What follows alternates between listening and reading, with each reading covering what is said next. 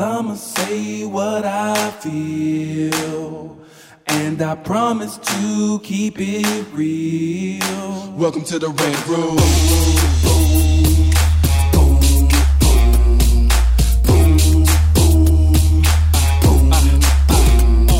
So you wanna be a rider, well you gotta be a rider till your fears are diminishing, the doubts are behind ya. It's hard to grind and the business got me stressed. In the Rant Room, we let that shit up off our chest. You know the street nerd has got no time for no caca. Sass in class, yes that's Mr. Bolakaja. Never have to guess when you're listening to Hilliard. He gon' bring more game than a shark playing billiards. It's all about the craft of screenwriting. It's exciting when you turn an outline into something enlightening. Your pen and words are like bullets in a gun. Write what you feel, say what you want. Welcome to the Rant Room. What's up, y'all? It's your boy, Hilliard Guest. You guys are listening to the Screenwriters Rant Room, where we keep it real, we keep it opinionated, and we keep it Wakanda forever. Yeah, on this show, we discuss entertainment, TV, film, music, culture, but our focus is always screenwriting, stories, craft, and shit like that.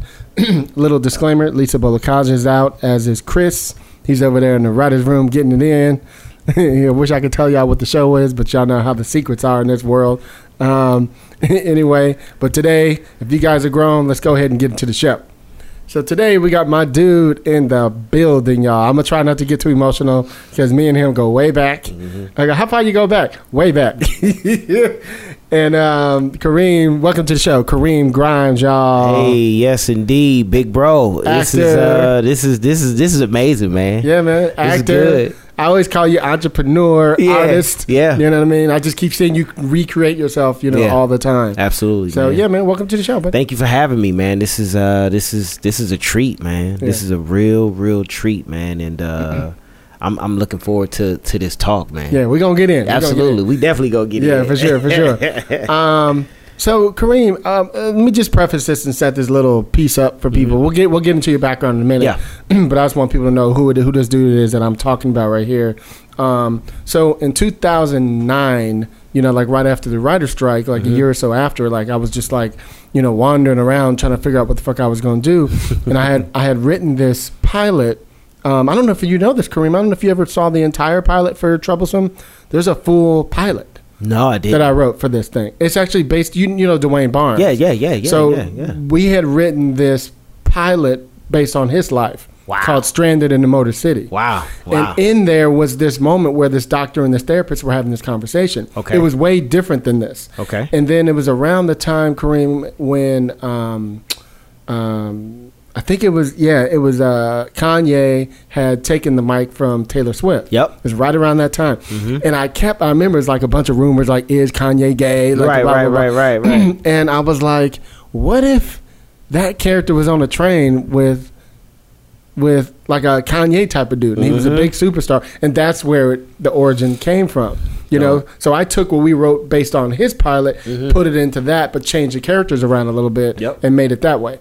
So anyway, fast forward, got to casting. I met you, if I recall, in the scooter scene. Yes, sir. You don't have a scooter no more, do you? Nah, look, I'm about to get one though. I'm about to get one. I'm making a little money now, so I'm about to go in and re-up on a Vespa. Yeah, man. But our first encounter was a scooter club. Yeah, because you was with Westside. Westside. Yeah, and for me, it's like anything. You see somebody black, right? You like, what's up, family? What's up? You know what I'm saying? So once I saw you, I was like, oh, there's another brother right there. Right. Let me go and introduce myself and hang with you, man. And here we are, man. That I think from that encounter from the Westside Scooter Club spawned this relationship that we have. Yeah, and it's a trip because, and I'm sure you probably can relate to this, because you do theater, you fucking do voiceovers and everything. Yeah. And which is the thing that I appreciate about you is fucking the internet and fucking what they call it, Instagram. I mean, it don't matter. Like you like, oh, that's a new thing. Yeah. Well, let me try it. Yeah. That's one thing I noticed about your hustle. But one of the things that I have, because I come from theater, right? I was a trained actor and I literally did a lot of musicals and all that shit.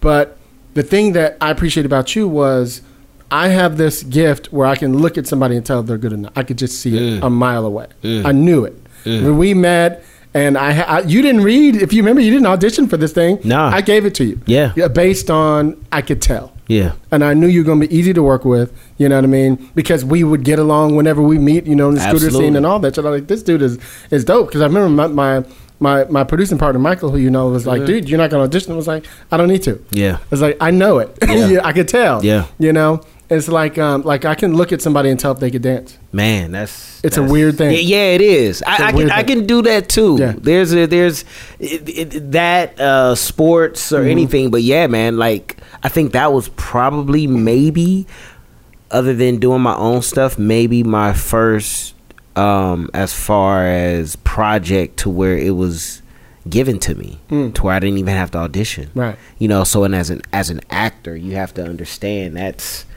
some big shit right there. Right. You know what I'm saying? For somebody to see something in you and say, hey, I want to give you this role because I know you can do this. Right. So when you put that upon me, you know, it was automatic for me to be able to show the fuck up. Right. You know and what I'm saying? If you recall, Kareem, because we started rehearsing. Yes. And you know, you and I come from theater, so we love to rehearse. They love to rehearse. And so, remember, we had another guy playing the doctor at first. That's right. He passed away. Yeah. Yeah, he ended up having cancer, which is why he didn't do our movie. Yeah. And eventually it caught up to him, and he passed away. And so, why am I forgetting his name? He's such a big actor, too. Oh, my God. I see his face. Oh, my God. That's horrible. Anyway, but, and then, of course, Gordon Thompson came in, and the chemistry completely changed. The amazing Gordon Thompson. Yeah. Come on, man. Totally underrated. Why isn't he working? You know what I mean? It's some bullshit. Yeah. You know what I mean? Yeah. And so, which I need to reach out to him about. I got this other thing I'm thinking about. I forgot about that. And so I remember we were in rehearsal. I know audience, just dig us. Just dig it. We just going in here. Yeah, absolutely.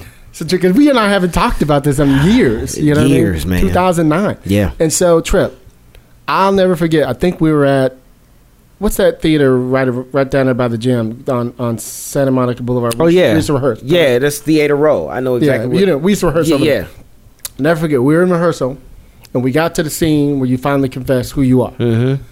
And I always tell everybody has a moment. I don't know if this was your first moment, but it was a moment where I recognized, oh, he crossed over for me. We were in rehearsal, things would be going great. You know, you were doing good, and then boom, we got to this moment. I told you it was going to happen. And Gordon touched you. Yeah. And you lost it. Yeah. I knew it was going to happen. And you were committed. Yeah. And I was like, I remember looking at Michael, and we were like, we did the right thing. Yeah. You know what I mean? I mean, I'll take it a step further. Go ahead. Every time I see that particular scene, I well up because it was something about Gordon's voice, his tone, which took me back to my father, my grandfather, right. People who poured into me. And every time I see that scene, Hill, I well up because I it's something about that moment that was so intimate, and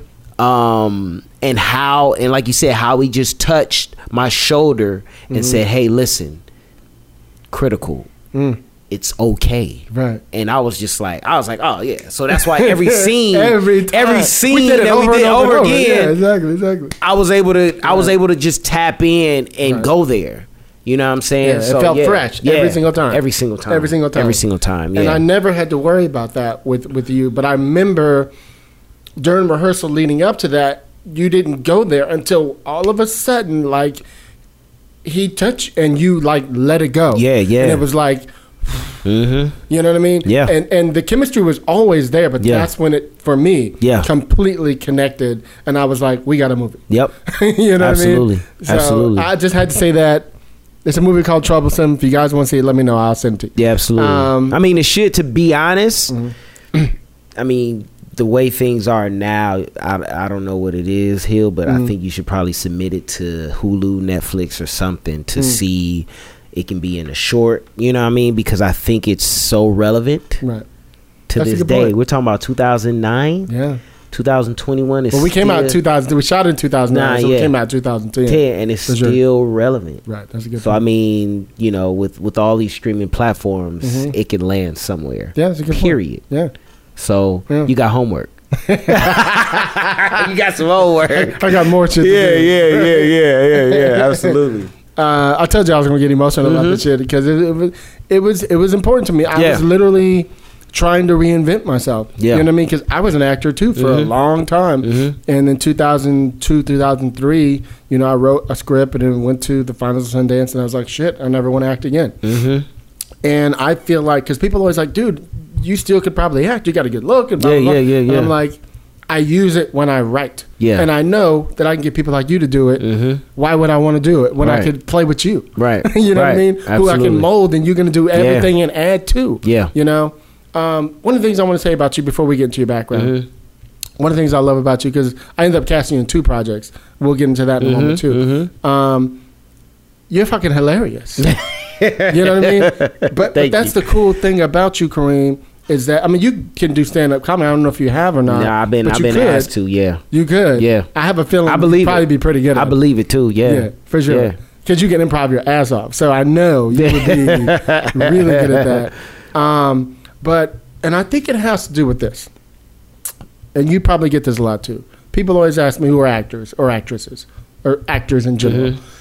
Always ask me, like, if there were one thing you would recommend for me to do to study, what would it be? I said this easy. Improv.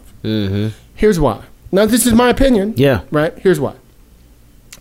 Having sat behind maybe 300 casting sessions now over the last 10 years, what I've learned is, and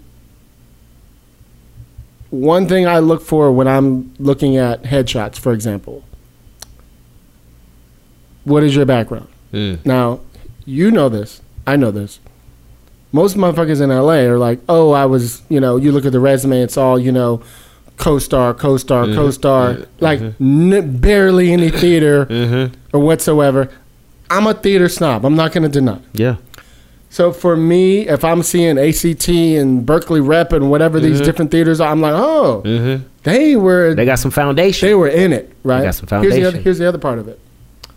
I have been in auditions. I'm sure you've been in them too, where you do your scene and the director or the casting director gives you a note, an adjustment. Yep. And it may be completely to the left of what you planned. Sometimes it's not even about that's where they want you to go. They just want to see, can you do it? Yep. Right? I can't tell you how many times I've said, for example, using you as an example, Kareem, do me a favor, on that line where you do such and such, go to the door, open it, and yell out to her such and such. Something simple like that. Or I'll say, go upstage and do blah, blah, blah, come back downstage and do blah, blah, blah. And they're sitting and looking at me like, what's upstage? Motherfuckers who got a resume. Let's talk about it. Let's talk about with it. guest starring roles on it. Let's talk about what's it. upstage. You Yep. feel me?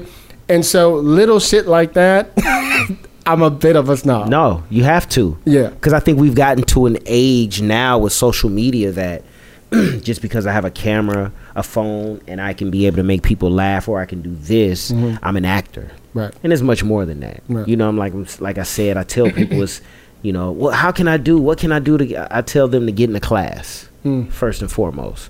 Get in a class and learn the foundation of it. Because if you don't know what upstage, downstage, you know, hitting your mark, making sure you're not blocking your partner in the scene, you know, when there's a close-up, you know, like, those are things that literally can make and break you in this business. Right.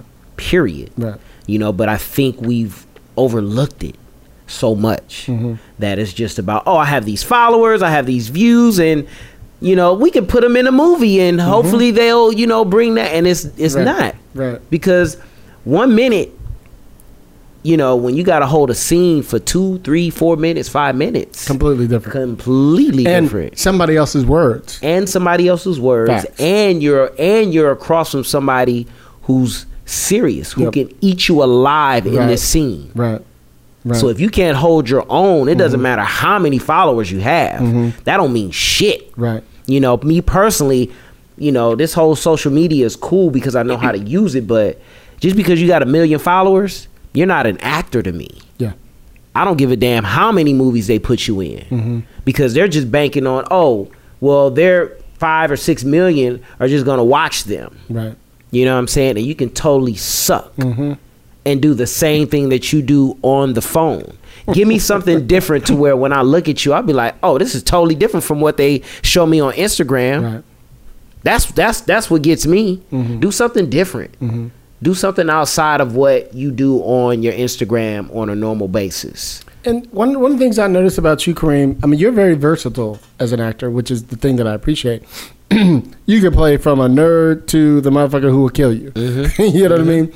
And the irony, here's the irony, and you know me pretty well, Kareem.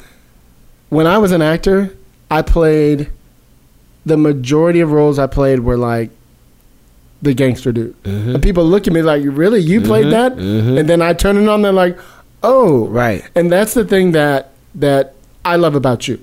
Like, for example, we'll get into All-American and all these other shit you've done.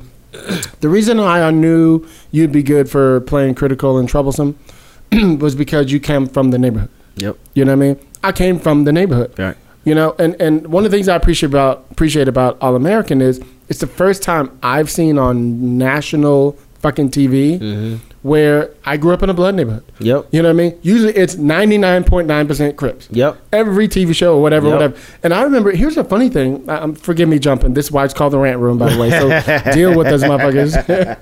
Is when I was playing these roles, they would always be some made up gang because they didn't want to offend the Crips. Right. Now they're like, oh no, we just gonna claim it. Yeah, because y'all full on Bloods and the thing. I'm like, absolutely. Wow, like they are like a really, you know. So y'all must have some consultants who are like, it's okay. Right. No, to be honest, you know what? I don't even know. No, there are no consultants. There was nobody consulting me, and I think, you know, because like I said, I'm from LA, so I grew up on both sides. I grew up on Crips, Bloods, essays, you know what I'm saying? So, and the common thread is football, which takes it back to that show, is that the guys that I played Pop Warner with, some were Crips, some were Bloods, but at the end of the day, football was the common thread. So you played against Crenshaw. So I played against Crenshaw, Exactly. for real, because I went to Dorsey, but I also went to Palisades, so I had that side of, you know, going to school by the beach. Interesting. You know, people rolling up in Range Rovers and Benzes, and I'm like, what is going on? You know what I'm saying? So I literally had the best of both worlds. But I say that to say, being from LA, you get to you soak up that culture, which is gang culture. Not saying that you are part of it, but being around it, and I always say, being an actor, I'm very observant. Right. So I was able to observe and,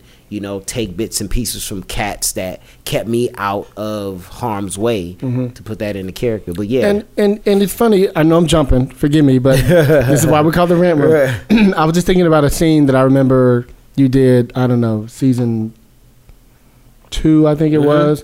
There was a scene where, forgive me. I'm talking to Coop. About shooting the person? No, not that one. It was the one when she comes to the club and she raps. Yes. And you finally talk to her and you're like, I saw you rap. Yeah. You know what I mean? Yeah. You know, you probably should stop doing this type of thing. You should think about something else. Or commit. It was that time.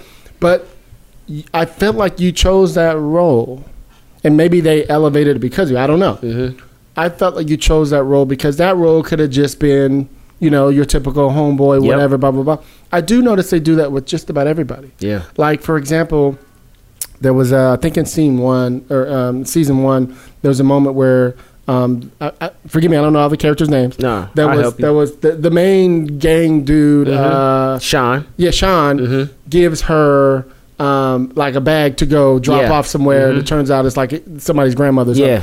And I was like, see, I like shit like that because that's real to me. They don't always have to be like, it's drugs in there. Right. It could be something simple. Yeah. You know what I mean? And we play jokes on each other. Yep. You know what I mean? All that. And so, like, we just did a panel the other day with my homeboy, Carlito Rodriguez. And he used to be in prison. He's a big writer on Empire and all that shit.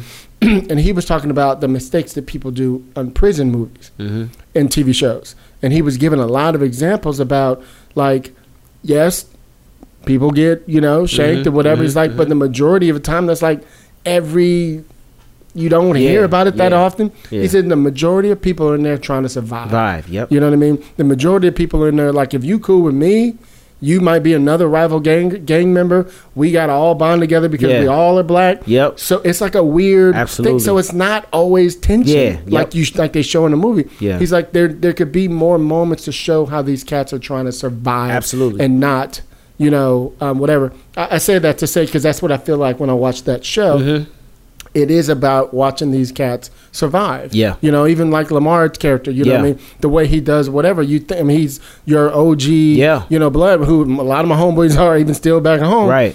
And yet he's the dude who's like, dude, I like you though. Right. You know what I mean? You actually made me think about some new shit. Exactly. You know what I mean? And instead of, I'm going to take you out for making me look bad. And right. You know what I mean? There's realness. I mean, and that's just a testament to the writing, and it starts from the head, and that's in Keche Okoro, who is the showrunner, who is an amazing showrunner, just a beautiful person, and she definitely, she definitely wants to just represent, have good representation of our people, black people on screen. Right. She has two black boys, so to show the images that they're able to see and say, hey, you know what? Just because you made a mistake doesn't mean that you're condemned forever. Right. People get second chances, sometimes third and fourth chances. So, yeah, big shout out to the writing staff. Indeed. So we're 20 minutes in, but they're getting some gist of you a little bit. So you were saying, so you're from LA. Let's talk a little bit about where you're from. Born and raised Inglewood, California, 99th and Crenshaw. So when people say you born and raised in LA, like really, I'm really from Inglewood, California. But born and raised in Inglewood. Then moved to Jefferson and Buckingham, and then moved to Leimert Park. Okay. And then I'm in Baldwin Hills, so I've been within the area. Y'all keep moving up. Keep moving up, man. But really born and raised in Los Angeles, California, and proud LA native, and through and through. I think that's what shaped me to the person that I am today, man. And I don't take anything back from it. Let me ask you something. I haven't seen them posted in a long time. I mean, I'm not on Instagram like everybody else is. Which is why I don't have thousands of people. I should have thousands of people who follow the show. Anyway, one thing I love about you, and you've been doing this for years.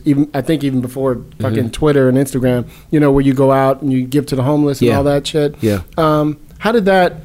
Was that from your childhood? Yeah. Was that, growing up in the church, or what was that? Just my mom told me when I was younger, I would always want to help older ladies cross the street. She said I was just 4 years old and I see a lady and I would take her hand and walk her across the street. I'm like, boy, you can't be doing that. What's wrong with you?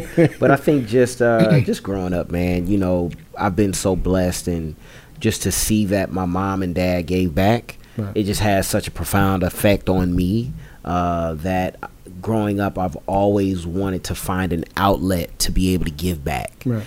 There's no better feeling for me that feeds my spirit and my soul is to be able to give back to give to someone that doesn't have it. So for me, a good friend of mine, Tiffany Rose, she's a writer. And she was like, hey, I have this foundation and I feed the homeless on Wednesday. And right in the heart of downtown, Skid Row. Wow. And I went one day and I was just overwhelmed. And from that point on, Hilliard, I've been doing it for going on 13 years. Are you kidding me? It's been that long? Yeah, 13 years, man. Okay. I've been doing it. I haven't been back recently because of work, but 13 years, man, of just giving back, and just even outside of that, whether it's talking to kids, whether it's I just did something with a good friend of mine, Yuri, who has a foundation, a future superhero, where we had kids in the park in Long Beach doing art. So I was there to just kind of give them words of encouragement, and give them a little background about who I am, and just finding your passion. So I'm always up for, giving back to the community, because it's things like that that inspired me, that shaped me to the person that I am. So it's, you know, I always look at it as paying it forward. Right. You know, God put me on this earth with a purpose, and I think I would be upsetting him if I'm not giving of my time or giving of my energy to give back to those less fortunate. And we haven't seen each other in a couple of years, and we've talked or ran into each other, whatever. Yeah. But you know what I like about you? You gonna make me cry again. Is I love a consistent motherfucker. You know what I mean? Every time I see you, you're the same motherfucker. Yep. You know, even though you're getting success, it ain't changed you yet. Yeah. You know what I mean? And I think that's why you're getting it. Yeah, man. Because I know you and we were talking offline a minute ago. Yep. We know some motherfuckers who've gotten there. Yeah.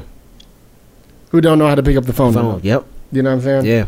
Yeah, so, man. You never forget those who, you know, who helped you along the way. You know, like I said, you played a big part in that, you know, to be able to offer me a role such as Troublesome, that allowed me to challenge myself, you know, to put that on my resume. Right. You can't for me, you can't shit on those people. That's just the cloth that I'm cut from, and just how I was raised, is that you look out for those who looked out for you. Right. Period. Yeah, man, you know, and it's just a testament of being in this business since 1988 and being around it. You know, first film, Boys in the Hood, seeing what that did, being around those people, and God placing me in different scenarios and places to be around people of what to do and what not to do. Right. You know, I took heed and looked at those things, and that shaped me to the person I am. Like, I really love what I do. My happiest place is being on set. You know what I'm saying? And when I'm on set, it's fun, but at the same time, I have a job to do. You know what I'm saying? I know what it takes to be a team player. You know, so that's why, you know, a lot of people say, hey, you know, you're a joy to work with. And it's all in the details for me. Even if it's dealing with wardrobe, you know, I hang my clothes up after I'm done in my trailer.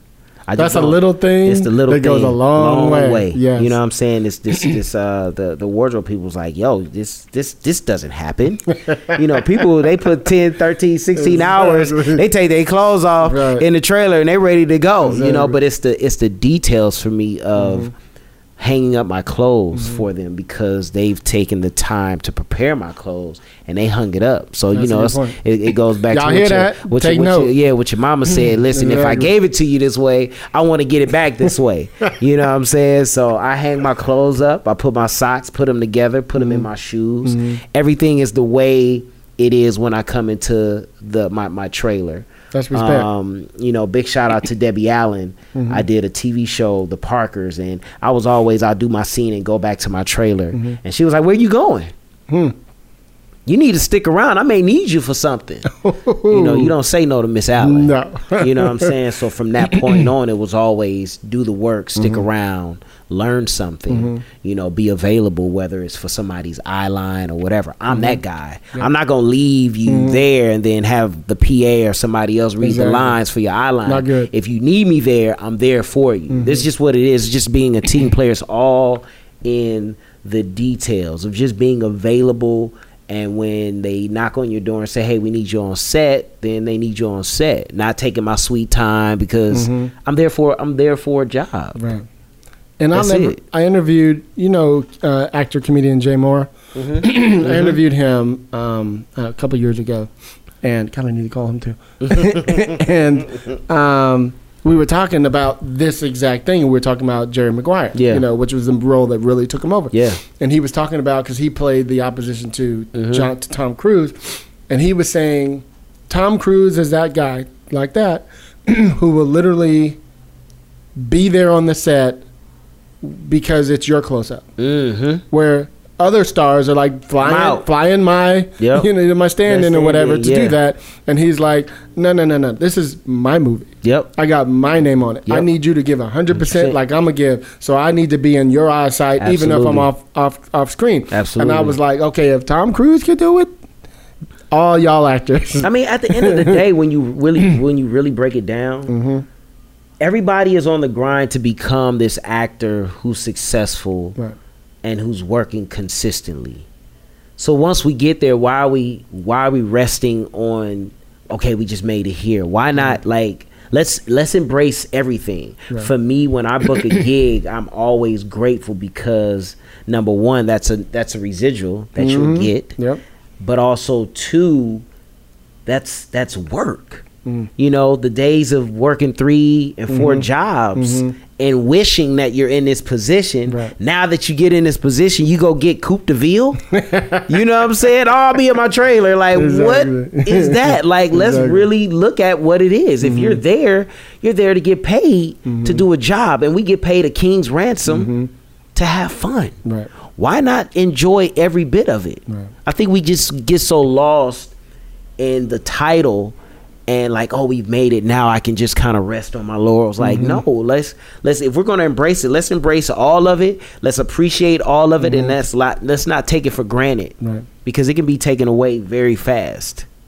All they Very do is fast. write you out. All they do is write you out. That's all they do is write you out. I was talking to an actor who's on a show, and he's now on another show. But I was like, what happened to your character? And he's like, well, during the COVID, I couldn't come back because you can't enter, what they call it, you know this. You can't be on one show and go to another show at the same time because of COVID. Yeah. So he said, so I had to decide which one was, so I went with the other one because I had a bigger role.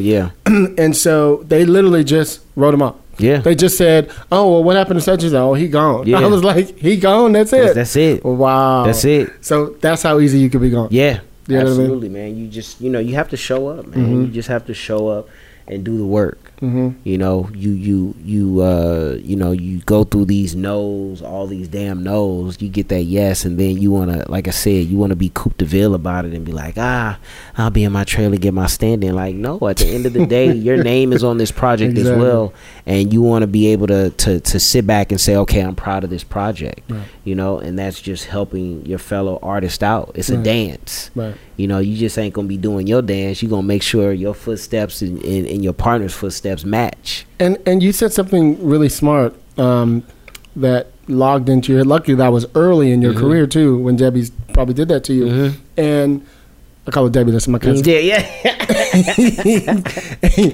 You Miss Allen. Yeah. And so, I'm stupid. And so, the lesson in that I hear, though, is now you've placed yourself to be on the set, and now she's aware that you're there. Yeah. So she's going to find something. Absolutely. You feel me? Absolutely. It might be, you know what would be kind of cool is if his character just walked right back in and said such and such and such and such. Yep. You know what I mean? Yep. I bet that happened a time or two. It did you know happen. What I mean? Exactly. It was like, here, you know how to dance. Here, I'm going to put you in this dance routine. Exactly. Okay, cool, Miss Allen. Whatever you need, I'm there. Right. You know what I'm saying? So that character on that role on that show, you know, I was damn near in every scene. And that's just, you know, paying attention, not having an ego. And, you know, when you're amongst the greats like Miss Allen, you know, you better do what you're told. Exactly. Period. You know? So Hilarious. yeah, absolutely.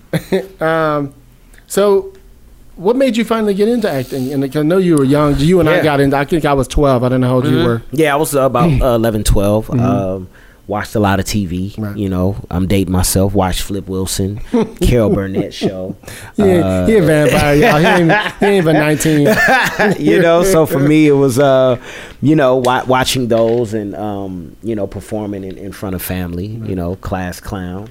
Not the class clown that was just, I had my moments. I picked my moments. And you know, my mom saw that, and you know, she put me in an acting class, and my first acting class was Marla Gibbs. Oh yeah, man. Yeah. She used to have a class. Yeah, she used to have. She used to have a spot. Her and her daughter Angela Gibbs. Angela, yes. It was really Angela Gibbs' acting class, but you know, her mom's Marla Gibbs, and it was right on Crenshaw, across the street from Angela's funeral home, in the little shopping center upstairs. And that was my first taste of acting class. And you know, you have Marla Gibbs, you have Hal, I think Hal Williams, who was on 227. You had Whitman Mayo, who was my acting coach, and then you had a bunch of people. that just came through. Lady Walker, who was Ben Vereen's sister, was my dance teacher. Who she danced with Catherine Dunham. So I'm over here at 12, 13 learning the Dunham technique. You know, my other acting teacher was Ed Cambridge. Oh yeah, you know? Okay. Legend. You know, so these are the shoulders that I stand on. You know, and that's my first, you know, introduction to acting. So, you know, I'm learning from the greats. Right. And, you know, as a young kid, I was just soaking it up, man. And, you know, that, like I said, these are the shoulders that I stand on. This is what shaped me to who I am. Right. So, because I know Boys in the Hood was the first thing you got. What was it? The ice cream truck? Ice cream truck kid. Yeah. I was an extra. I was supposed to be an extra. My mom's friend at the time was doing they just had a connect on extras.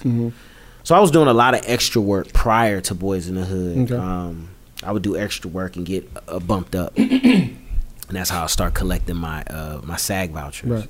But Boys in the Hood, they were looking for young black boys who can skateboard. At that time, I'm into skateboarding. Okay. Boom, I'm on, you know, so I'm like, cool, this is dope. My mom was like, yeah, it's this young brother out of SC, John Singleton, wrote this amazing script. Oh my God. I'm just like, I'm on set. I'm out of school, I'm on set. This is great.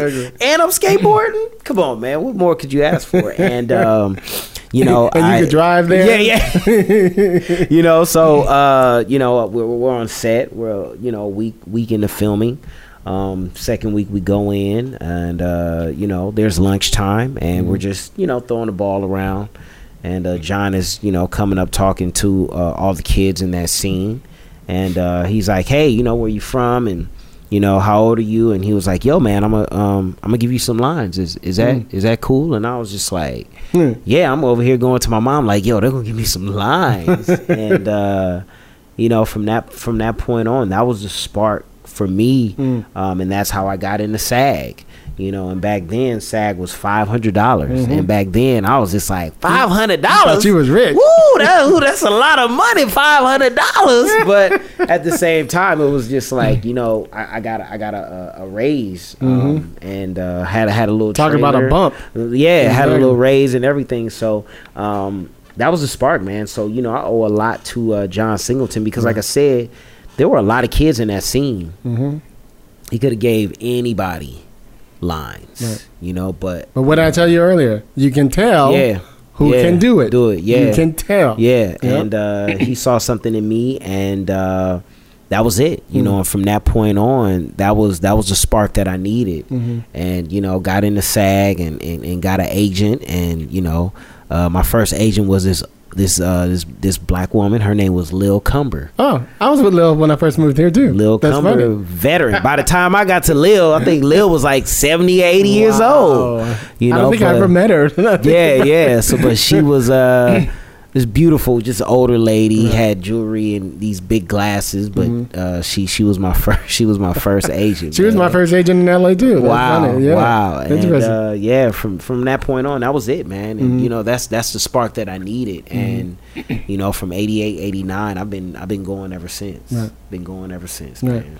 And I'm just so proud of you, dude. Thank you. Have no idea. Thank you. So proud of you. Thank you. Every time I see something, and then you always hit me. Hey, I see you. Congratulations. And the lesson that I learned in that is this. I've told this story a couple times in the show. I never forget. So before I wrote Troublesome, I was in a fellowship at USC, and I wrote an Entourage spec. And I used to always, one of my favorite shows. And Rob Weiss, who's one of the EPs on the show, was a friend of mine. Used to train him, and we used just like have words, you know, whatever, but not nothing deep. And I always had a script on me. So usually I will fold the script over so you can't see what I'm reading. But when I'm in between my break, I'd be reading. And one day, the paper fell over, and he walked by and had the Entourage thing on. He's like, "Oh, you ran the Entourage?" I was like, "Oh shit!" I was like, "Yeah." And he goes, "Watch this." He said, "I'm gonna give you some game." I said, "What?" He says, "It's not Vince's show. It's E's show." And I was like, "Oh," because people think because Vince is the star that he's like, "No, it's E's show." And I was like, bet. So it made me go back and rethink what I did, and that script ended up doing really well for me. Right. Now, fast forward a couple months later, I'm sitting there reading another script. I get a tap. And he's like, what you working on now? I'm like, oh, I'm writing a Boston Legal or whatever it was. He's like, I'm watching you.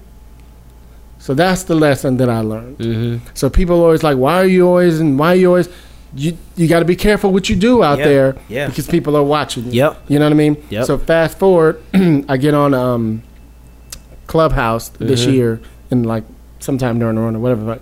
And Rob is on there. And we're in the same room. And I brought up that story, and Rob's like, oh, dude, let me tell you that story. So he goes in about, dude, I've been watching you. I see you doing this and this and this and this and this. He goes, I knew it. You know what I mean? Whatever, blah, blah, blah. And so that's why I'm always telling everybody, you got to be consistent with your shit. You know, I could tell when you're just in the mood and you just playing around and like, you know, fucking around, like, I'm going to do this right now. And I'm like, you ain't. You're going to be done with this in 2 months. You know what I mean? I'm here 7 days a week. You know what I mean? My birthday, nigga, I'm sitting there with my computer at the beach. You know what I mean? That part. I need it that bad. You know what I mean? It's like, how bad do you want it? That doesn't mean I don't ever just take a day off. It's just rare. You know what I mean? No, that's just how I feel, man. Like, you know, for me, being able to be in this business since 88, you know, and like you said, wanting it bad. You know what I'm saying? I'm watching other cats get it, and I'm just like, it's motivation, but I'm like, yo, I want to be there. You know what I mean? So many sacrifices. I couldn't see myself doing anything else but this. And being in this business so long, I tell people, like, within the last 4 years of I feel like I'm just scratching the surface. Oh, me too. I'm just scratching the surface. I totally know exactly what you're talking about. Because people always ask me, Hill, you know, what do you think you'd be if you were 30 and you had made it? And I was like, I wouldn't have been ready. I think I thought I was ready. I wouldn't have been ready. And what I mean is this. You know, Kareem, you've been on sets with me, you know, on a small scale, but I try to make it feel like it's nice. No, it's definitely, it's definitely, And so, all that did was prepare me so when I have the bigger budgets and the bigger teams and whatever, because I always tell everybody, oh, I can run a show now. Absolutely. You know, when I couldn't run a show then, I thought I could. Now I know what to do. You feel me? Absolutely. So that's why I'm like, no, I'm not mad that it didn't happen. You know, I still push along and get little spots here and there in this. I was like, but it didn't. I'm glad it didn't happen because now I could run the show. Before, I was staffing. You know what I'm saying? Now I'm at a place where I feel confident where I could walk in the door. So now I'm writing shows for all these big people and I'm coming in as an EP. Whether I run it or not, I'm at least on the fucking, you know, I have some set. You know what I mean? And that's where I've been trying to get to. It's been a longer haul and I could have just came in and worked my way up. I didn't want to do that. You know, I wanted to be an independent dude who I already knew how to do too much. So how am I going to be going back to just... what do you want to do? You know what I mean? It's not fun to me. Absolutely. You know? And I was already doing pretty good, making decent money. So I was like, I'm just going to stay in the independent lane. And eventually Hollywood will come for me. And they did. You know what I mean? So it's really about that. You know, finding that lane that's strong for you. Absolutely. You know what I mean? And working that. You know, as an OG say, work that angle. Exactly. You know what I'm saying? You got to work your angles, man. And, you know, that's the thing about it is that I tell people, they're like, I want to be an actor. I'm like, yo, do you really want to be this? Let me tell you what comes along. Let's tell them. You got to be open. You know what I'm saying? Like, being an artist, you have to be an open book. You have to be vulnerable. And if you're not willing to go to those places, unlock those things that you've kind of put in the past and forgot about, this ain't you got to commit. You got to commit. And I'm talking about you got to be able to open up some doors that you threw away the key, buried it, put it under the ground, put it in the ocean. You got to be able to open those doors to some emotional situations and be able to go there. And it has to be on a consistent basis. I'll never forget, I used to be a huge fan of Inside the Actor Studio. Will Smith was on. And he asked him, like, what's the one thing you regret? and he talked about six degrees of separation when he had to kiss the guy. You could tell when you watch it, he like turns his face away. And he said, Denzel got a little slack because he went around town telling everybody Denzel told him not to do it. And he said, what I was trying to say was, Denzel wasn't telling me not to play the role. He was telling me you ain't ready to play the role because you're not ready to commit to the role. Yes. You feel me? Yeah. He said, so what did I learn now? I would put my tongue down his throat. You feel me? Like that is the growth. Yeah. Where you're not worried about whatever the fuck the thing is. You're like, I said I'm gonna play this role. So I'm gonna do it. Right? I'm gonna commit to that thing. I'm gonna fall in love with this person. Whatever the thing is. You know what I mean? And that is the difference between wanting to be an actor and wanting to be a cool person. Right? You feel me? Yeah. That ego is a motherfucker. Yes. You know, and that ego, you have to be able to put that to the side and say it's not about you. It's about this character. Right. What is this character fighting for? What do they want? What is the end result? That's what it's about. You know what I'm saying? It's no longer about you. Like, oh, I wouldn't do that. Well, no, you wouldn't. You wouldn't. Exactly. But this character would. Right. You know what I'm saying? So I think that's the part that people don't understand. You know, even if they do, they don't, like you said, they don't want to commit. So they'll be in that same spot, in that same role, in that same character forever, and they won't be able to spread their wings and challenge themselves to go beyond that. Right. You know, and I think that's important. I think for me, it's longevity. If I can look at a person, a character, Jamie Foxx, and not look at Jamie Foxx and be like, that's Ray Charles. Dude, you forgot. You literally forgot that was Jamie Foxx. Right. Period. Right. Daniel Day-Lewis.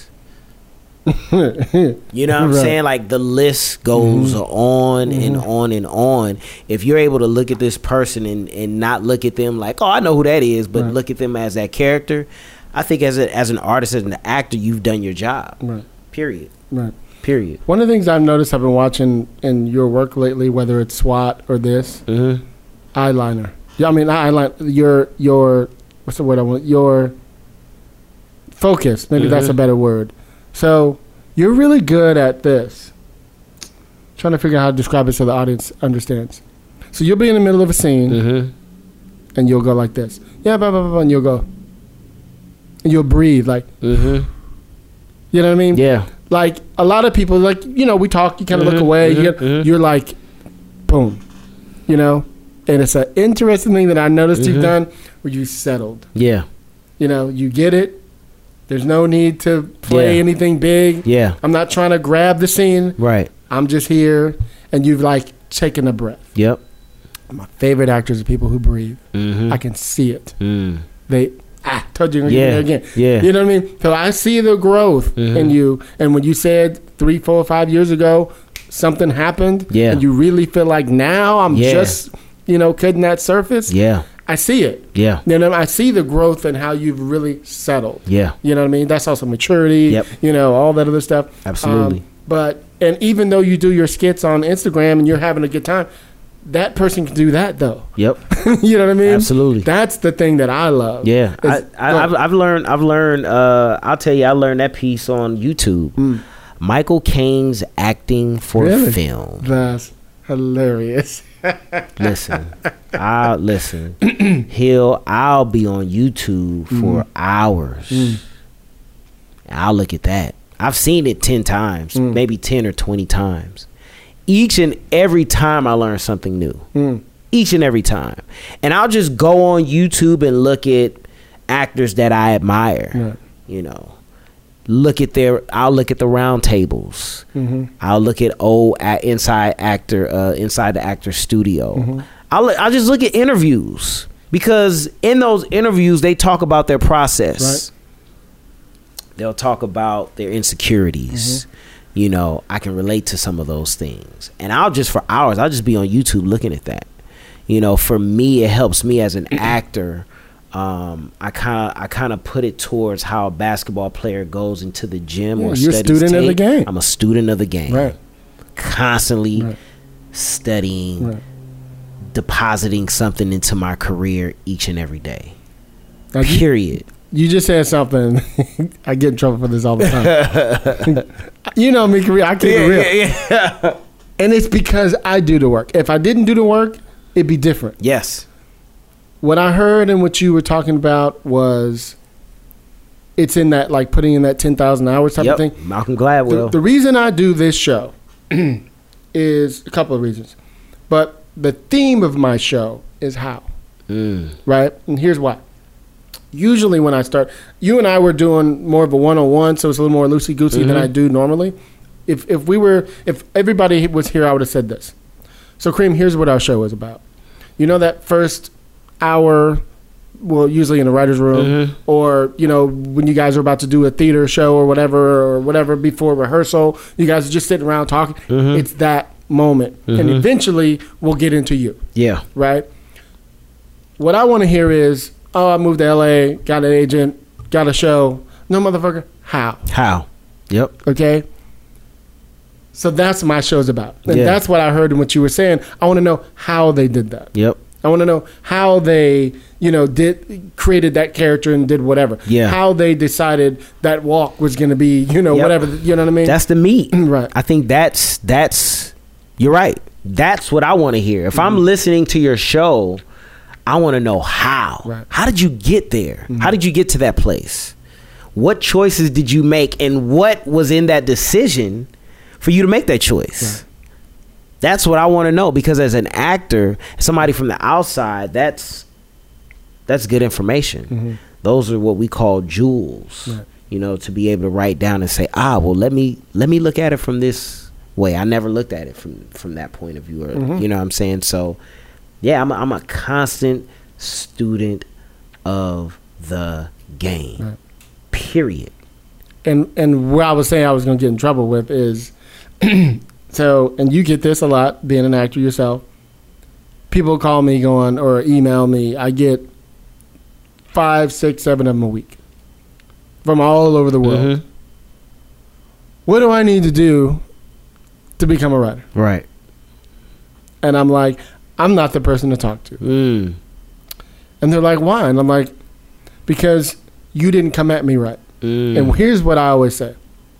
Like, usually I have, when we're not during the Rona, I have like 5 or 6, you know, young writers in here hanging out, learning, getting game. I want somebody who has the energy. Energy is an important word. Yep. The energy of somebody that if I dropped it, you picked it up. I want you to want to be there. Yep. I want you to be the person where I need you. You know what I mean? I'm setting shit up. I don't want you sitting there watching me set up. I want you to go, hey, do you want to exactly, you know, just grab the cord and start going, where does this go? Right. You feel me? Right. That's the dude, the girl, whoever that I want around me. The other part of that I'll add is, don't come to me going, how do I become a TV writer? How to become a film writer? When they could have did what you just did. YouTube. What I want you to do. Right. Is go, so I did this. Right. What's the next step? What do you think about the next step? Yes. Now I know you did it. Yeah. I'm gonna give you put some work in. I'm gonna give you another example. So my sister, right? I've told this story once on the show. My sister, my niece is drop dead, 6 foot tall, beautiful. I mean, she could be a supermodel, and I know she could be a supermodel. She's like 15 or something, and I'm like. She's like, hey, your niece really wants you to blah, blah, blah. And I'm like, well, she called me. Right. And she's like, well, don't you know agent and blah, blah, blah. And I said, yeah, but you need to, she needs to be calling me. Yeah. I said, because here's the problem. I was 12 in 1982, taking the bus from East Palo Alto, you know, to San Francisco by myself to go find out about theater, to audition, to do whatever. With no internet. Yep. If I could do that in 1982, come on now. You could, and this bitch is on her phone all fucking day. Yeah. You could be on there going, who's the top modeling agency in San Francisco? No excuse. You feel me? No excuse today. I'm not helping you. I'm not. You Google and YouTube are your best friend. And that's my niece. Yeah, but I need you to be wanting to do it. You gotta put some effort in. Yes. I gotta see that you're trying. If you show me that you're trying, then I can say, okay, well, here, this is the next step. Right. Learn the fundamentals. Learn the fundamentals. I can't even say that word, fundamentals. Yeah, learn the fundamentals. Period. That's Exactly. listen. That's the biggest thing. Like, I get it all the time. Like, yo, how can I be an actor? I say Google is your best friend. YouTube It's facts. is your best friend. We didn't have that. We didn't have that. We None had of that. library, Dewey Decimal System. What is that? The Thomas Guy. You know what I'm saying? Like A real map. a man. real map. Yes. You know, ABC. Scroll to 7, down 7. See if 7 connect with A, and that gets you. You know what I'm saying? you got like 3 auditions You across got town. 3 You gotta figure auditions, it and out. you literally got to write your whole. Right. Where to go from point A after that. Like, there's no excuse for you not to have the information and the tools that you need, because everything is at your fingertips. If I don't know anything, I'll Google it. Yep. Or I'll just go on YouTube. Yep. Period. Yep. There's a billion how to become an actor, how to become a TV writer, how to become a film writer. What are the basics? Yep. How to sell a pilot. How to sell a pilot. See, it's all there. all there. There is no excuse at all. Period. Yep. And I literally tell people, Google is your best friend. Yep. And then you get this. Well, I know you get this. I don't live in LA. Right. So What do I say? Go on Google and somebody go, how I sold my script from outside of LA. Exactly. I mean, it's what all there. acting classes are around in the Buffalo area? Tuscaloosa area. Is there a theater? Is there a theater group in the Tuscaloosa, Alabama area? I guarantee you something's going to Yes. come up. Yes. Agreed. I think we've gotten to this place of just I think there's a little bit of laziness. Well, see, and everybody's attention span is so short. Yeah.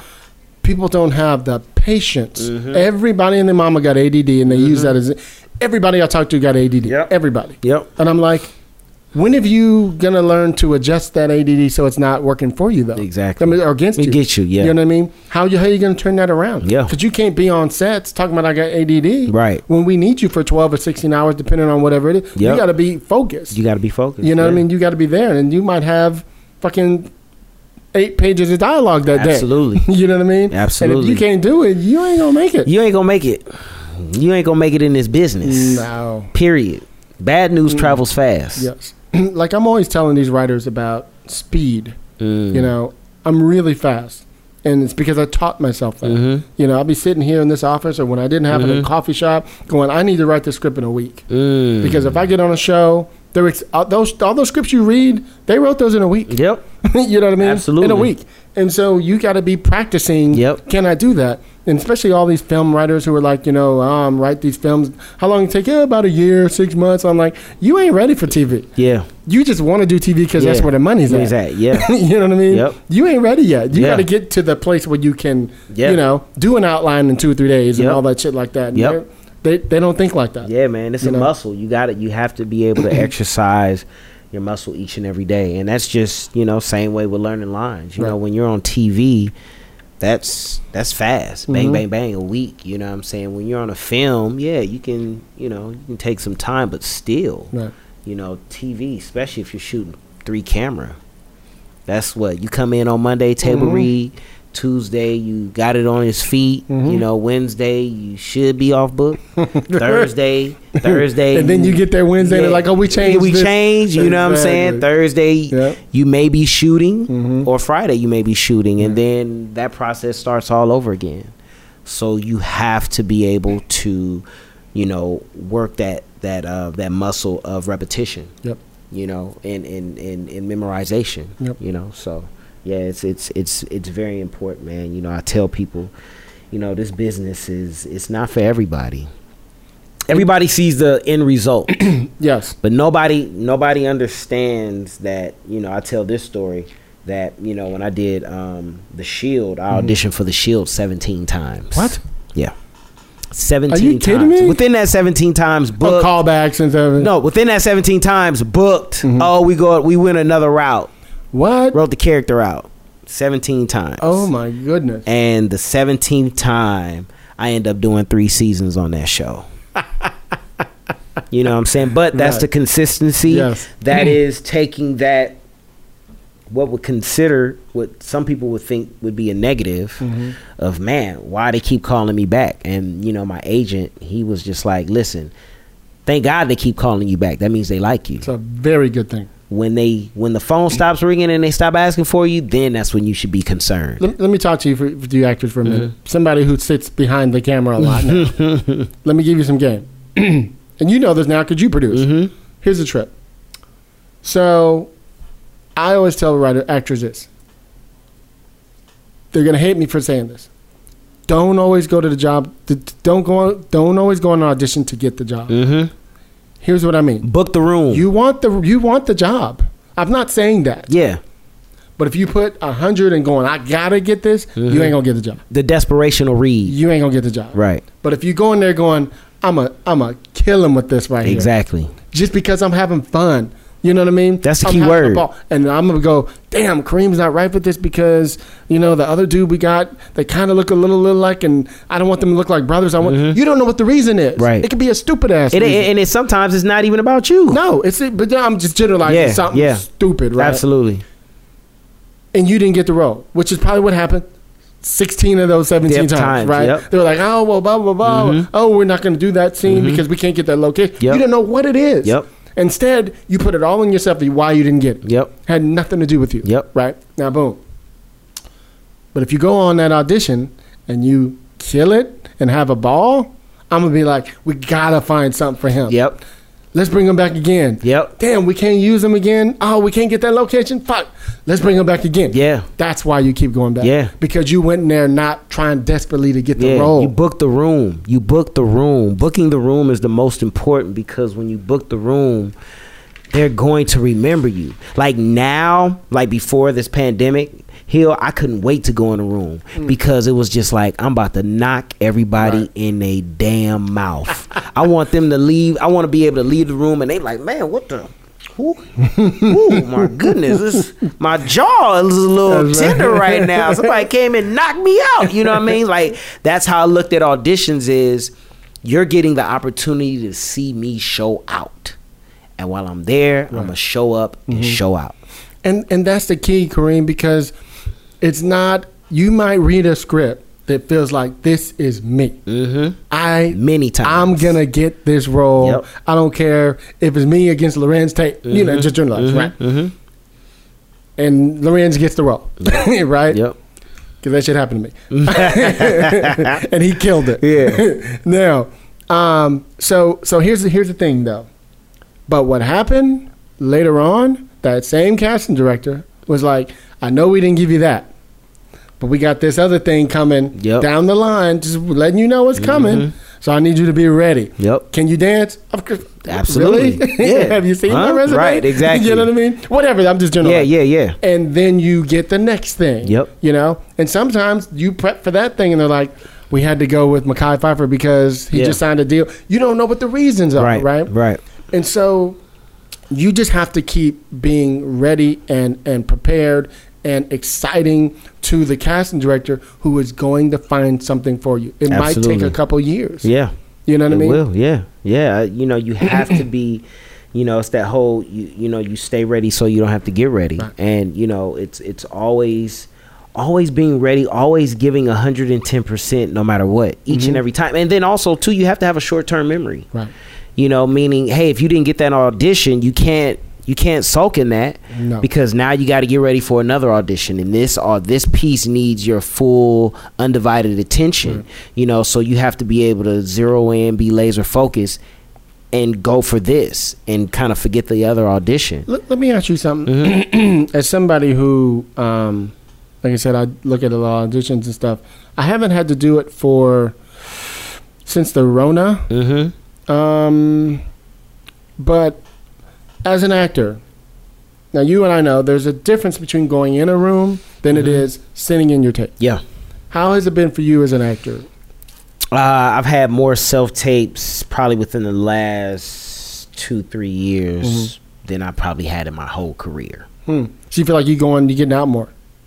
No, I feel like I'm doing more self-tapes than anything. Okay. You know, this is before Rona.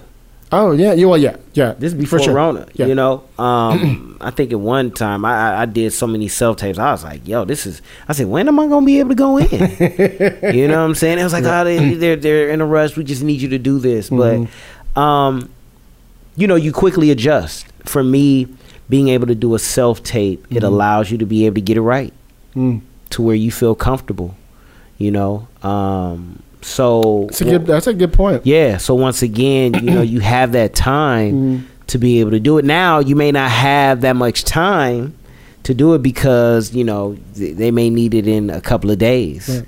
You know, so, you know, you may have to spend that time prepping and then, you know, going for it. For me, because I'm paying for self tapes, I ain't got that much time to be bullshitting and wasting. Right. So, you know, I may get an audition, you know, on Thursday that's due Monday. I'm self-taping by Saturday or Sunday. Okay.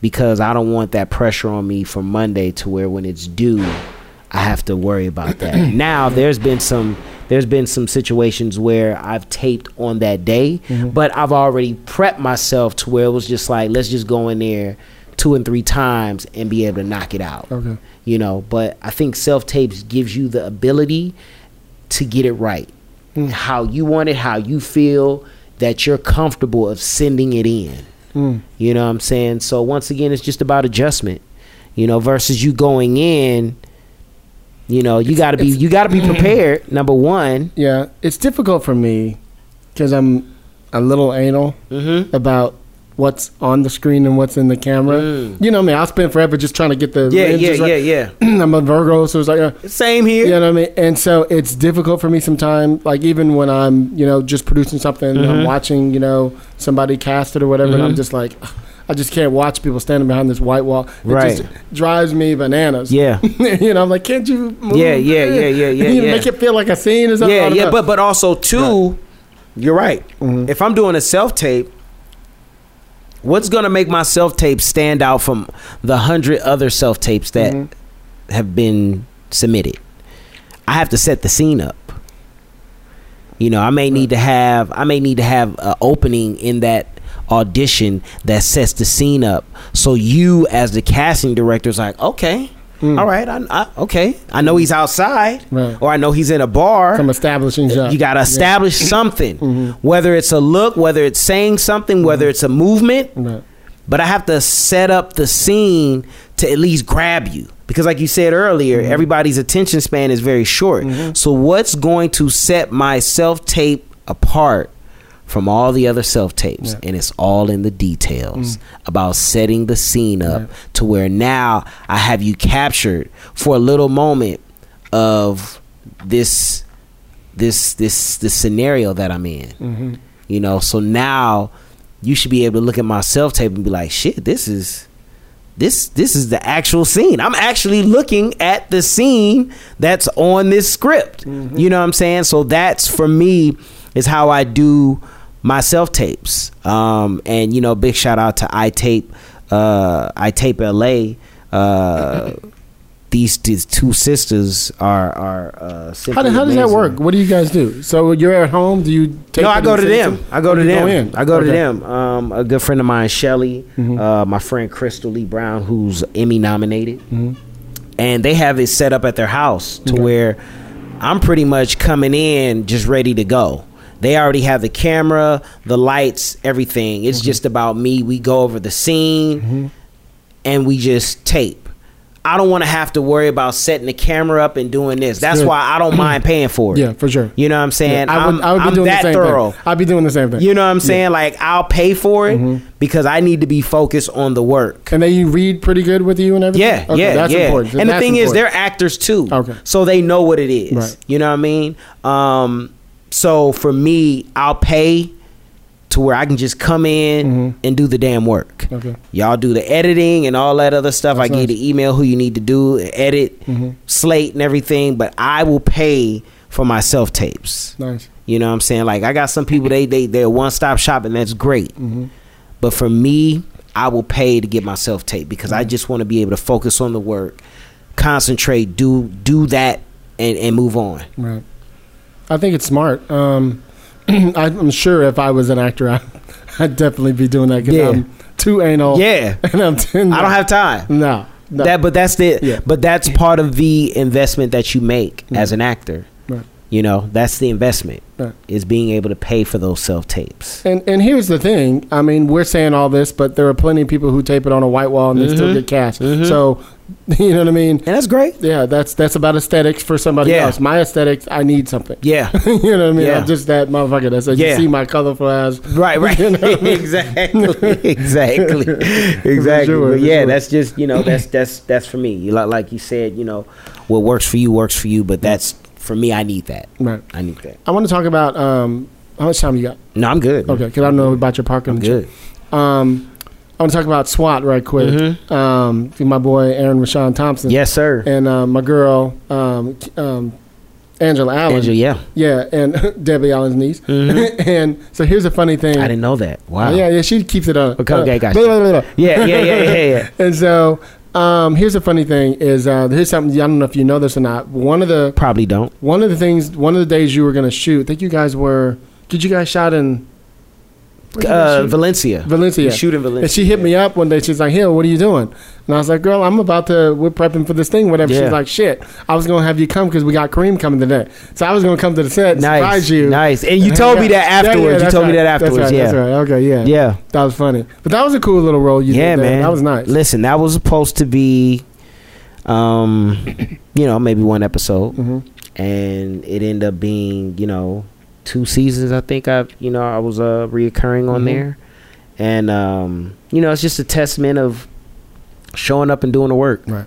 Giving the writer something to, That was a good write. role for you, though. Yeah. It was different. It was. You know what I mean? It was different. It was just, the eyes and ears of Hondo, You had such a chemistry with him, though. Yes. And you were like that little funny little tick you were doing, whatever. It was just funny, dude. Yeah, man. I had a good time, man. And, who knows? They can still bring it back. But,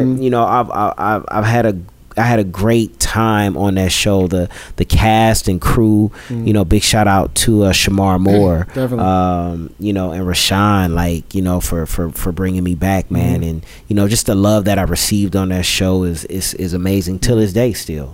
So big shout out to them. Yeah, that was dope. Yeah, It's funny. I don't know if you know, I grew up with Shamar. Wow. Back in the Bay. Wow. And I mean, we were like close or anything, but we knew each other at auditions and shit. And it was really funny because I moved to LA and I started going to Gold Gym in '96. Now, when I moved here, that was like the black gym. Absolutely. Angela Bassett, Halle Berry, Shamar, fucking Tyson the model, like everybody went there. And so I never forget when I came in and I saw him, we were like, what's up, man? But like we hadn't seen each other forever. And I noticed his body, which I haven't seen him since we were younger. And I was like, what the fuck are you doing with your body? Right. And I'll never forget. He laughed and he went, money. I started rolling. Yeah. You know what I mean? Yeah. But I don't know if you've ever seen Shamar work out. Listen, he goes. He literally has a SWAT gym. Yeah. That they have specifically for him, and of course of the other actors, but I'm pretty sure he had a major say in it. And I went in it, and it's top of the line. It's top of the line. In between sets, that brother's getting it in, dude. And I'll never forget because the what they call them, elliptical and all that shit used to be downstairs. And we have a stair climber. His trainer would be running full speed. It felt like an hour. Yeah. I'm like, what the fuck? Yeah. What are you eating, dude? Yeah. You know what I mean? I was like, no reason why he is that fucking lean. Yeah. Because he is fucking really doing the work. Yeah, man. That's part of It's camera ready. It's staying camera ready. Yep.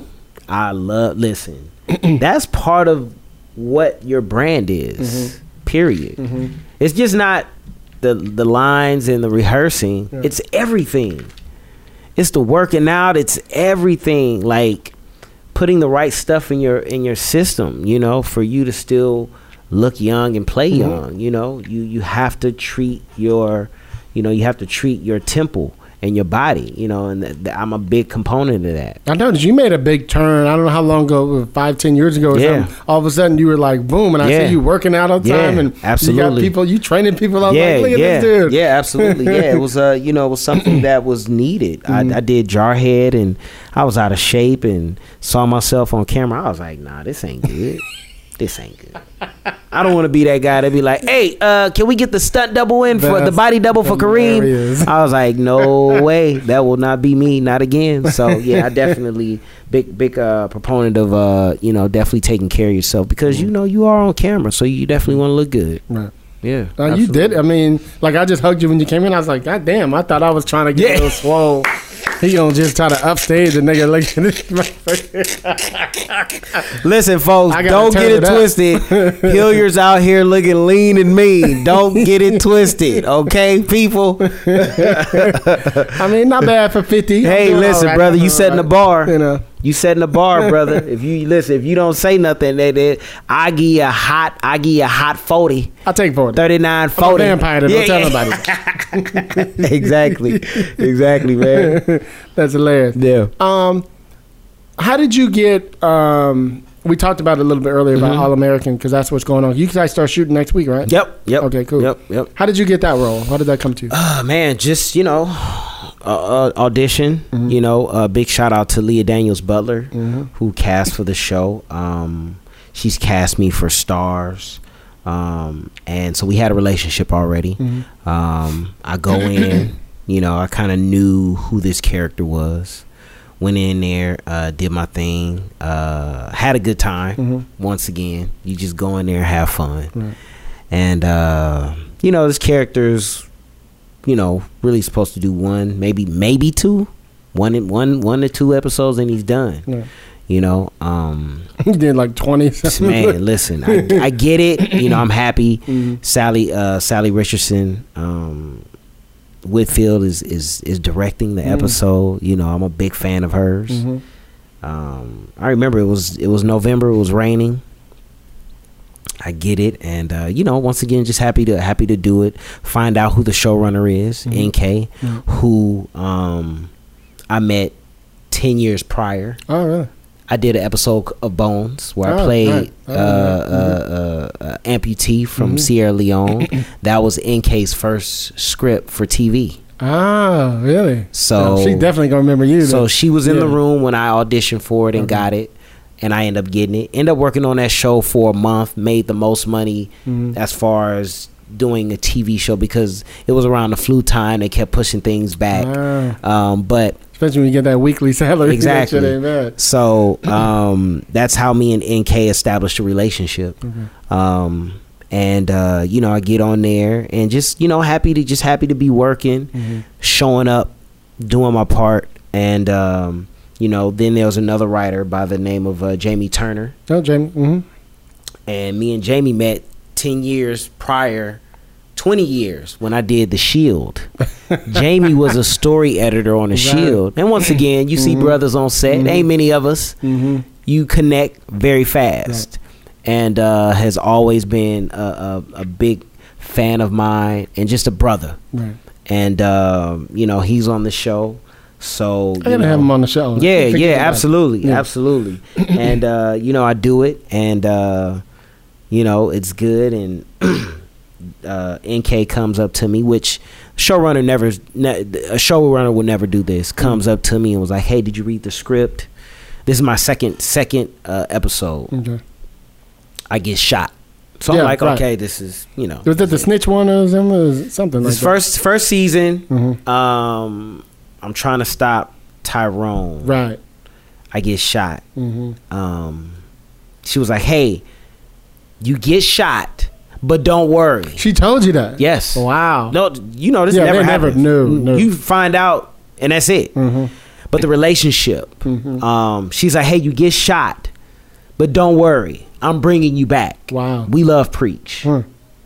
And, you know, from that point on, you know, doing 1 to 2 episodes, here we are now going into the 4th season, well over maybe 20 episodes in now.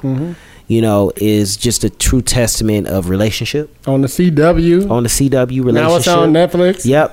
Doing number 3, trending number 3. We were number 1 when we first came out, but we've been in the top 3. It's a really good show. Yeah, it really is. You know what I mean? It's a really good show. The relationship that I had with NK played a big part. Right. Number 2, showing up and doing the damn work. Speak on it. Doing the damn work. Grateful. Attitude of gratitude. And once again, doing the damn work. You do the work, it's easy for a writer to be like, oh, okay, let me go in and write something else for this, because you're bringing this character to life. This show has changed my life. Out of the 30 plus years I've done television and film, wow, dozens of shows. I've literally, when I looked at my resume, I was just like, I've done all primetime shows. Really? Oh, wow. Okay. CBS, NBC, ABC, Fox, the whole 9. This show has changed my life. Season 2, I was working 3 jobs, still shooting All American.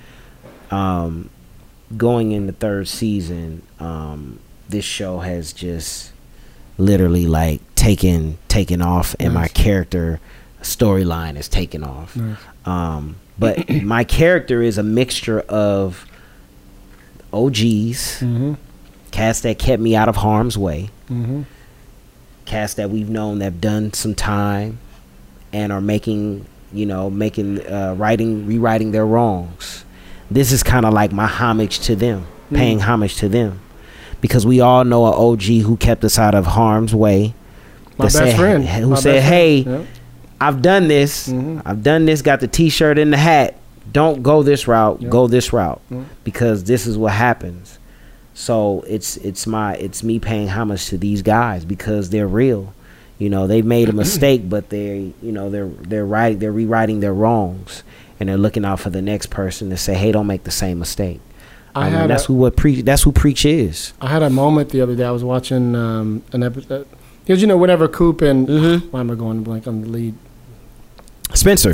Daniel. When I was going... I had a moment because, she's always telling them, don't do this for me. Right. I need to know that you're going to be okay. Right. Type of shit. And I had that type of a conversation with my homeboy Timothy from way back. And he's like the first person who knew I was gay. And people would like try to fuck with me. And he'd be like, you ain't fucking with Hilliard. Right. You know what I mean? Right. And we had an issue like about a month ago. One of my homeboys died, and I was in town. And I realized I never reached out to him at all. And I was like 10 minutes away from wherever he was, apparently. So he saw that I posted on Facebook that I was in town, and he was like, man, I'm really hurt that you ain't even reach out to me, blah, blah, blah. And I was sitting there going, why the fuck is he tripping? Like, whatever. Like, we talk all the time. Right. And it occurred to me, I knew it was going to happen, when I was watching that episode. Had it not been for him, I probably wouldn't be here.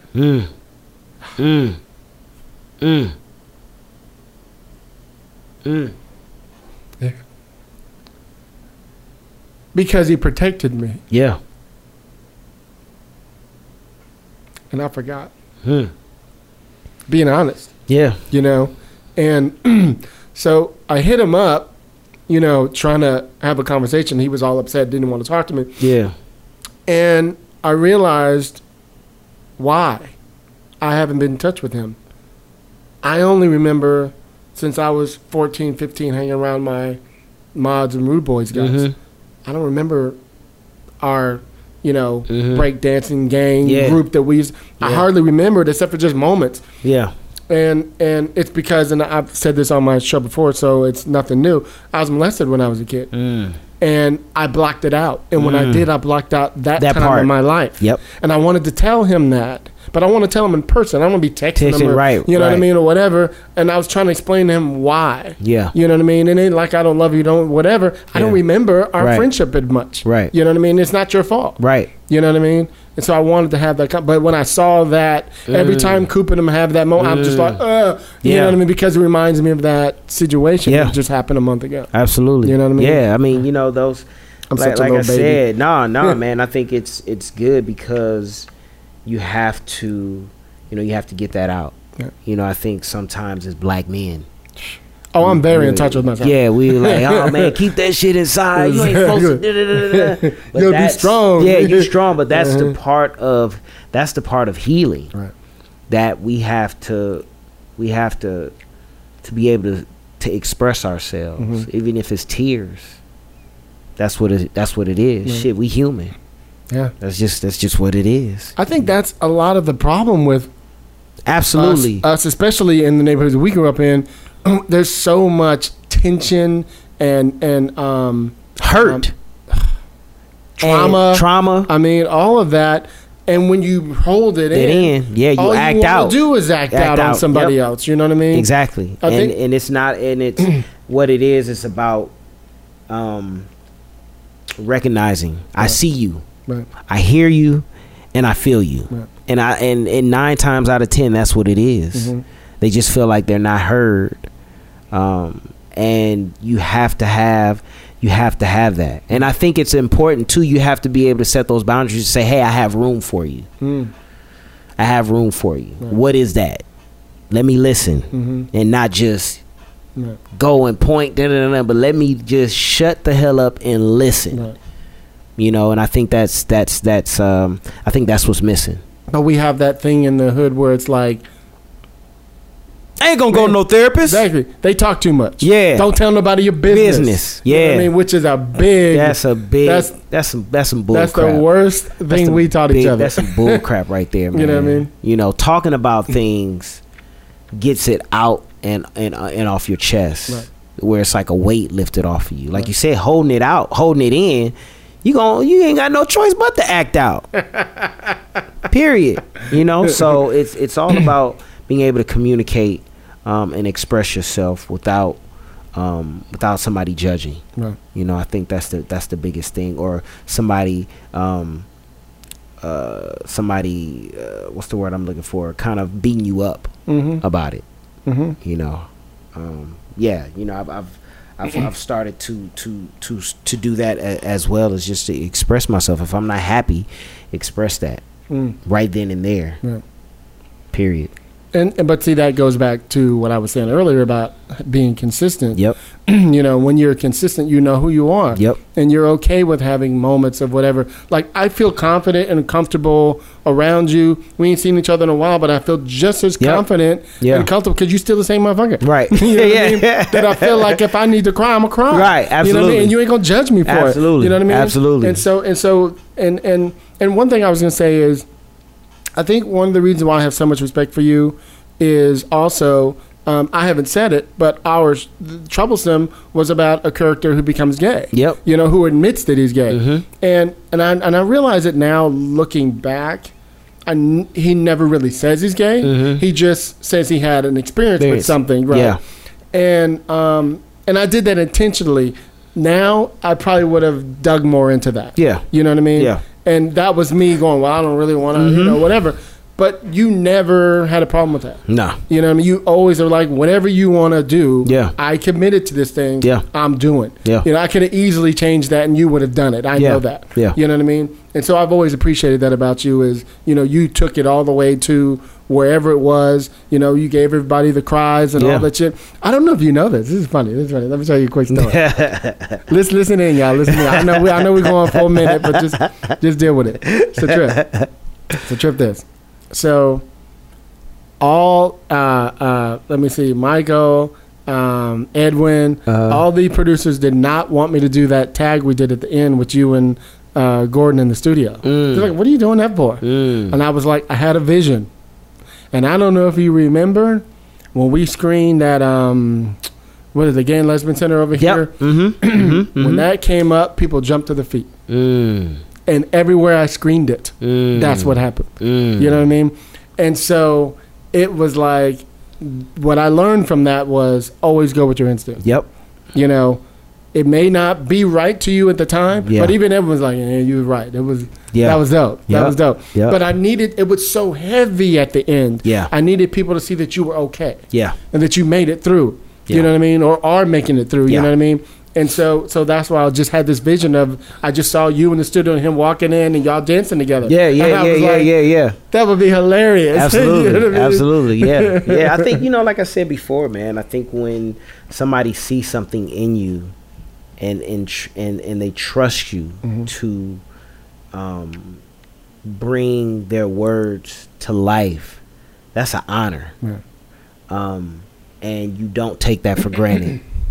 And when you entrusted me with that, you know, I just didn't want to let you down, to be honest. Yeah. I just didn't want to let you down. Well, you didn't. Period. I mean, if there's a lot of things I do differently with the movie, and also I don't know if you remember that, like the first day we shot, you booked like the commercial. Oh yeah, that's right. Yeah, so we lost a lot of shit. You know what I mean? That we didn't have time to do. Yeah. But I mean, still, even knowing that happened, that still became a critically acclaimed film. Yeah. You know what I mean? Yeah. That even though, and that was the other lesson I learned is, sometimes you prepare for certain things. Like, I don't know if you know this, but remember we had the subway train in that warehouse, right? That was my ex's warehouse. We were supposed to put it up against a wall. I had this art director who built all these different like pipes of water was going to be dripping down. It was going to look. Yeah. Well, we lost all that. Yeah. 'Cause remember we had to reshoot again. Yeah. I mean, we had to restart again. Yeah. And when we lost that, I lost her. So, but you didn't even see it in the movie. It would have been a waste. Yeah. You know what I mean? Yeah. And Yeah. so the point that I learned was all those, and then that warehouse I was going to have to pay for. Yeah. Well, Don felt bad that he messed up with the permits, so he gave that to me for free Free. next Boom. time. And then Boom. went and got the train. Boom. And did all that shit came last. Yeah. So whenever people see me now, they're like, you were like the most calmest person on the set. I'm like, because now I know it's going to be what it's supposed to be. Absolutely. I don't worry about all Yep. that stuff. I don't worry about this. I'm going to make it. When you edit, you're making a Make movie the movie again. again. Yep. So I'm going to fix it there if I Absolutely. have to. You know what I mean? Absolutely. So, yeah. Anyway, but Yeah. thank you, man. No, man, thank you. Like, you know, there's there's moments in an artist's career that you know, you don't forget. Like I said, that was the first time I was offered a role. No audition, no nothing. You know, so for me, that's Twice. Yeah, that sticks out. Right. That sticks out more than anything because it just shows the trust that you had in me. And you know, I'm forever grateful, man. You know, like I said, And Denora's doing really good. Denora's You know? amazing, man. Yeah. Denora's amazing. You know, and you know, once again, to be able to do that other project that we Right, did, Foreclosure, which was totally opposite. Completely different, yeah. You know, which got me really in my wheelhouse of comedy. And I think that was the first time you really were like, dog, you really do this. Yeah. And I was like, yeah, this is, I love this shit. Yeah. I love 'Cause you comedy. improv in your butt off. Oh, my Let's think goodness. about- Oh, my goodness. Yeah. You know what I'm saying? So, you know, it's just one of those, you know, moments in my career that I'll never forget, Yeah. you know, because it allowed me to be able to express myself, but also challenge myself. And I think as an artist, you always want to be able to challenge yourself, Right. and not get comfortable. You got to be uncomfortable to get comfortable. Right. You know, so thank you. Yeah, thank you. Thank you. Thank you. You know what I'm saying? You're a very important person to me. Yeah. I know we don't always see each other, but I know we are Yeah. following each other. We know what's Absolutely. going down. Absolutely. But like I said, I'm watching you. Yeah. And, you know, God's will, lots of stuff are coming from me. Absolutely. You're perfect in a lot of things that I have going on. Thank you. All I need is my green light. Yeah, and you You know already what I'm know. saying? You're going to give me a call. We ain't got to go through the Yeah. agent. No. You Yeah, just don't- you just be like, hey, Kareem, I got something. Okay, done deal. Done deal. So, yeah, Yeah. man, I definitely You ain't look even got forward to it. audition. Don't even worry about that. Yeah. So, I look forward to it, man. And, you know, like I said, just thank you, man. Thank you for the opportunities Yeah. because each opportunity was a stepping stone and a learning for me. Yeah. You know, so I'll never forget it. I'll never I forget it. see the growth. I Yeah. see, you know, you were great then. You're amazing now. Thank you. You know what I mean? Thank I you. see it. You know, I see you hanging with Lamar and those. I mean, you were like right in all those cats. You know, you're gonna be the guy that's still gonna be working. Yeah. You know, another 20 years still. Thank you, man. Out there killing. And then I'm just loving to see you going from co-star to guest star to recurrent to series regular. Yeah. Stuff. You know, I'm seeing the growth. You know, happen the way it is. You know, where you're on the cover of Variety and you know what I mean, joining the cast. And, you know what I mean. I look forward. You know, I look forward to that. You know, every. This whole process has, you know, it's on my vision board. It's been a vision of mine. It's you know, I've spoke about it all a lot. And these things are happening. Right. You know, and I'm still kind of thrown off or in shock when people come up to me and be like, "Yo, man, are you Preach?" Or you know what I mean, like. It tickles me, but it's just like the impact. Like literally walking on this lot, this dude is on his scooter talking, and he's like, hey man, yo, bruh, I love your work on All American. From one actor to another. You know what I'm saying? And I'm pretty sure he probably saw half of me, but he knew it was me. And it was just like, wow, you know, the work that you do has such a profound effect on people. And as an artist, I think, you know, it's always been important for me. It's always about the work. It's not about the fame. It's not about the money. We know that's going to come. But for me, it's always, I want to do good work. You know, I want my peers to look at my work and be inspired. That's what it's about for me. It's not about the fame. It's always about the work. Always about the work. Because if it was about the fame, you'd have been done. Come on, man. You'd have been done. Been done. You know what I'm saying? But, you know, big shout out to Susan Batson, who I study with. She said, just do the damn work. Period. It'll come. It'll come. Yeah. It'll come. And, you know, it's you know, it's just been a blessing and an honor to be able to be on a show like this, of this magnitude. And not only that, but to have a character that's literally transforming in front of your eyes. He's not one dimensional. He's so many other things. He's human. You know what I'm saying? And to be able to portray this character from this and to go to this, you know, to be this hardcore dude to now he finds out he has a daughter. What does that look like? You know what I'm saying? And then season 4 we'll see what that transforms into that. So I'm excited and can't wait, you know, for people to see, you know, this character Preach keep changing from every episode. I mean, from every season. So yeah, that's dope. Yeah. Well, thank you, man. Hey, man, thank you. Kareem Grimes in the building. Yes, y'all. indeed, brother. Hill Dog Productions, baby. Hey, where can people follow you on Instagram and Twitter? Yeah, so Instagram is Kareem Grimes. KareemGrimes on Instagram, Kareem Grimes on Facebook. I even got a TikTok.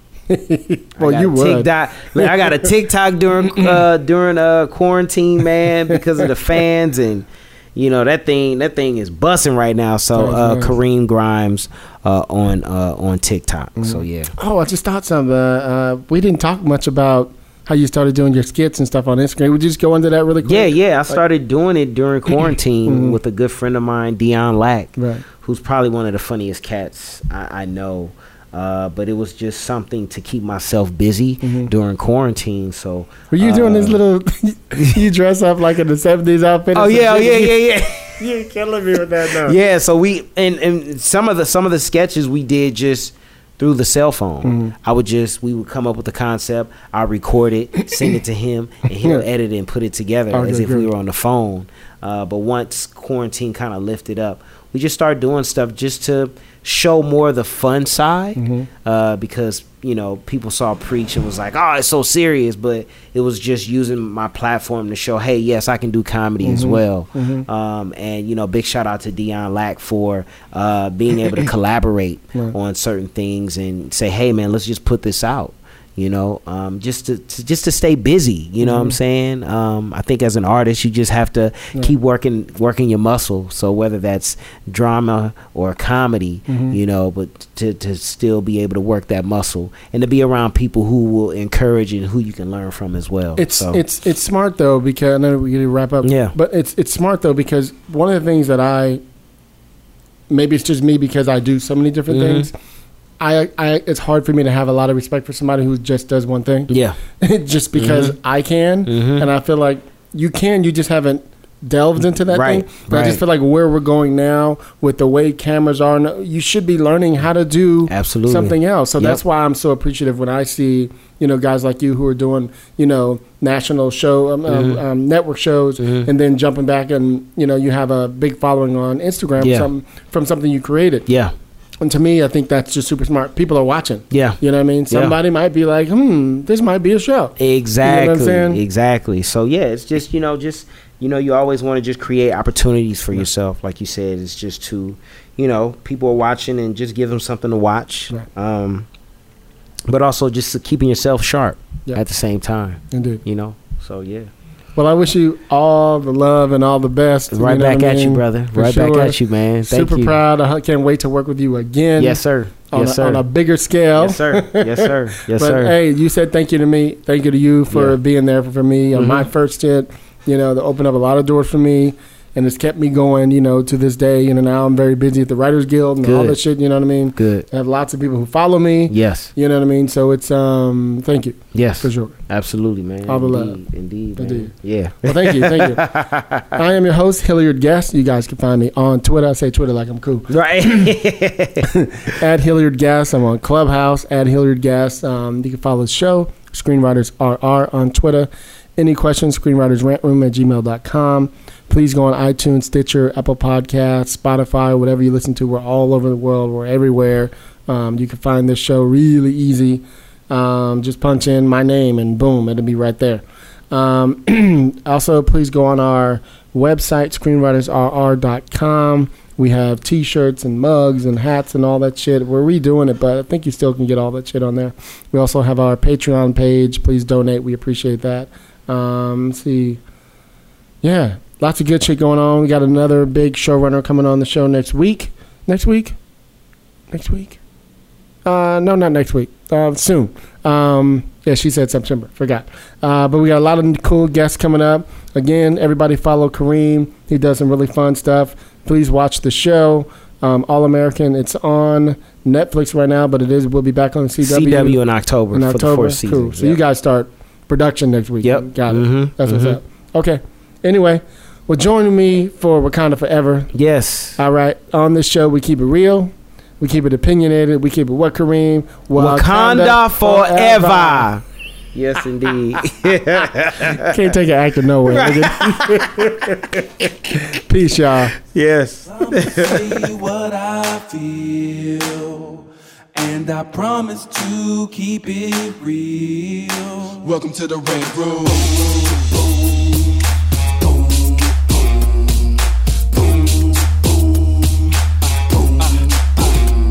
So you wanna be a rider, well you gotta be a rider till your fears are diminished and the doubts are behind ya. It's hard to grind and the business got me stressed in the Red Room. We let that shit up off our chest. You know the street nerd has got no time for no caca. Sass in class, yes, that's Mr. Bolakaja. Never have to guess when you're listening to Hilliard. He gon' bring more game than a shark playing billiards. It's all about the craft of screenwriting. It's exciting when you turn an outline into something enlightening. Your pen and words are like bullets in a gun. Write what you feel, say what you want. Welcome to the Red Room.